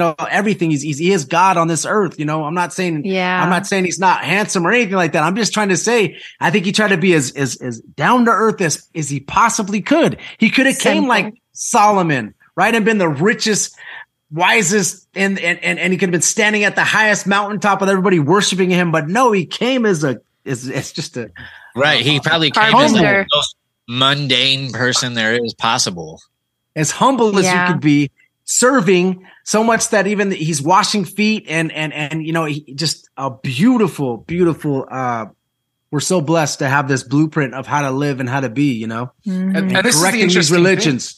This is the interesting thing. Like, we don't have a defined description of what Jesus may have looked like. We've got the Borgia's version of what they want. Jesus to look like. But a lot of other prophets in history or warlords or generals, they're depicted as people having red hair.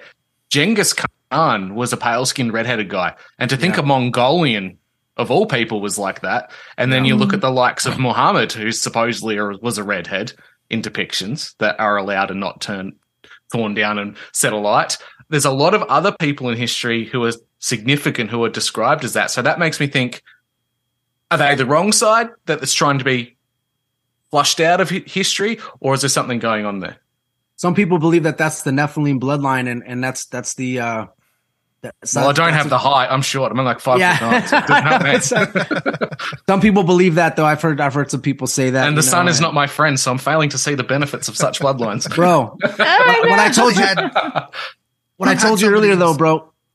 You have red hair and green eyes, though, right? You're definitely Nephilim bloodline. I've had somebody say that I was a Nephilim at a bar one time. Oh, wow. Well, at least you got the height to back it up. Interesting conversation. I'm like the fun size of one. Snack pack. Mm-hmm. But no, the fact that they're rewriting all of the red-haired characters is clearly intentional. I mean, because we know they don't do anything by accident. But like we were talking about online, Drew, I don't exactly know why, other than to erase it. I mean, clearly. But what the end goal of that is a little bit elusive to me. Well, it's kind of funny because there's definitely an agenda there, and it seems like they want to make the white male the most hated person right now, and I just feel like we're going through this type of a transition right now where they want everyone to look at the white male as the Antichrist. I think it'll be a female, actually, in my opinion. Because you do? There's such I'm curious about this because everybody's talking about Antichrist lately, and Elon Musk gets brought up, Donald Trump gets brought up. I don't think that we have a character that's in the spotlight right now that is going to be the Antichrist. What do you guys think? I don't either, but I think it'll be a female because it's been so fixated on that it will be a male. And we see this weird, this tide turning into this like transgenderism movement. And if anything, it could be it could be a transgender female that will be the Antichrist. What do you guys feel about people saying that it's AI? The AI is the Antichrist because it's something that we can't live without. It's something that we all embrace, right? It kind of all has the attributes of Antichrist. I think it's totally there's possible. a scripture. There's a scripture, though, in Revelation where it says the Antichrist will die and then resurrect himself, and people will believe that he is the Messiah. He or she is the Messiah. So he gets a mortal head wound, right? And what happens is it says the man of sin, and then it says the son of perdition. So there's two separate. So what I believe happens is I think when he gets that mortal head wound, I believe that Satan dwells in him and takes him over his body. So I do believe that. And I think it's going to be a he, but who knows? But here's the thing. It's like, it's two separate things. It's like the man of sin, and then it's the son of perdition. Now, if you look at, the 12 disciples, dang, I'm tripping. I'm losing my train of thought. It's getting too late. If you look at, on that note, Judas, I think we're tapping into so much good stuff here. And it is getting late for you guys. I know you guys jumped on super late, so I'm very appreciative of it. Let's car park this and let's make this happen again. Yeah, we need to. But let's do this another time. I'll finish my thought. So Judas is the only person in the Bible that ever was taken over by Satan, like indwelled. Satan indwelled in him, and he was called the son of perdition. Now the Antichrist also gets called the son of perdition. So what I believe is that there's going to be 3.5 years of peace. Right. And then there's 3.5 years is the last the tribulation. Right. So what I believe is he's the man of sin in the beginning, and he's peaceful. And then he gets that mortal head wound. And I believe Satan indwells into his body, or he can actually technically be the seed of Satan, because in Genesis 3:15, it says that he's going to be, thy seed is going to bruise thy heel. God says that your seed is going to be bruised. And if you talk about fallen angels having sex with humans, they have seeds, and Satan has a seed. So it could literally be Satan having sex with a woman, a fallen angel having sex with a woman, and having his actual seed, literal seed. And it could be the final Nephilim. This is all coming from a book of Ryan Peterson. Is an amazing book, an amazing author. But think about it, dude. It could be his literal seed. But I believe that Satan actually possesses his body, and that's how it comes back. Or it could be a clone, anything like, who knows, man? We don't know, but it gets interesting. But yeah. Okay, listeners, that's your homework between now and the next show. I want you all to go out there, research the possibility of an Antichrist. How do you think it's going to come back? And in what form? All right, let's go around. Catalyst, we have to start with you, my friend. Sorry we couldn't get around to too much of you today. Guys, I'm really sorry for being late. My dog ate some bad stuff, and I've been at the hospital with her all day, and she is laying in my bed. Thank God she is going to be okay. So anyways, it is awesome to be on here with you guys. I'm sorry I only caught the last 10 minutes, but you can find my podcast everywhere except for YouTube and Spotify, because I've been kicked off of those places. Okay, next in line, Julia. Hi, I'm Julia, and I have the Cosmic Peach podcast. I'm on Apple, Spotify, wherever. And Drew's been on my show several times, and he crushes it without fail. And I'm so happy to be here. Thanks for having me, Drew. No problem at all. All right, Operation Red Pill. Gentlemen, who wants to take it away? Yeah, thanks for having us, Drew. Anybody can find us at ORP Podcast. So Spotify, ORP Podcast, Apple Podcast, ORP Podcast, ORPpodcast.com. And yeah, it was a pleasure being here. This was great. Thank you. Josh. And my show is Josh Monday Christian and Conspiracy Podcast. And my YouTube is Josh Monday Music and Podcast. We're on YouTube, Spotify, Apple, all the podcast distributors. We have roundtables similar to this. We have the book of Daniel. We have Revelation. We just had Robert Breaker on last night. He's an amazing theologian. And, I'll be releasing that soon, but thank you guys so much for having me. I appreciate it. And Drew has also been on my show, and I've been on his show, and he's Mount Crushmore for sure. Julia is awesome. Catalyst Jones is awesome. Nice to meet you, Operation Red Pill. But make sure you guys share this podcast to as many people as you can. I believe I'm going to post it on my channel as well. And, just send me the video if you can and the audio.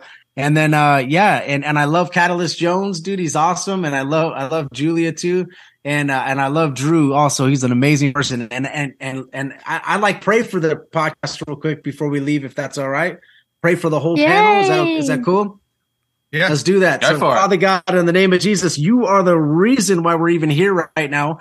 This is a Christian coalition, but it's a conspiracy coalition. We're here to expose evil, Lord. We appreciate everything you do for us, each and every individual on this podcast right now, and each individual that is listening to this podcast right now. We ask that you break any chains they have, or if they're right now, their faith is lacking a little bit, we need you to just shake them up and wake them up and let them know that you are the Lord of Lords, the King of Kings, the most awesome and amazing. We got to touch on the Antichrist and all these little things, these Nephilim and all these little things you could flick off like bugs, Lord, because you are the most mighty and awesome. And we appreciate you. Anybody that's listening, like I said, if they have a tobacco, if they have drinking, smoking weed, doing meth, any type of thing, please, Lord, we'd ask you break those chains. Any demons that try to latch onto this podcast right now and trying to fight what we're saying right now, flick them off like bugs, Lord. We love you so much and we appreciate everything you do for us. In Jesus' name, amen. All right, amen. Man. Guys. Amen. And I've been your host for today, Drew Missen from your Missing the Point podcast. I hope you guys enjoyed it. This was amazing. What a stellar panel, and we need to do this again soon. See you, everybody. See ya. See ya.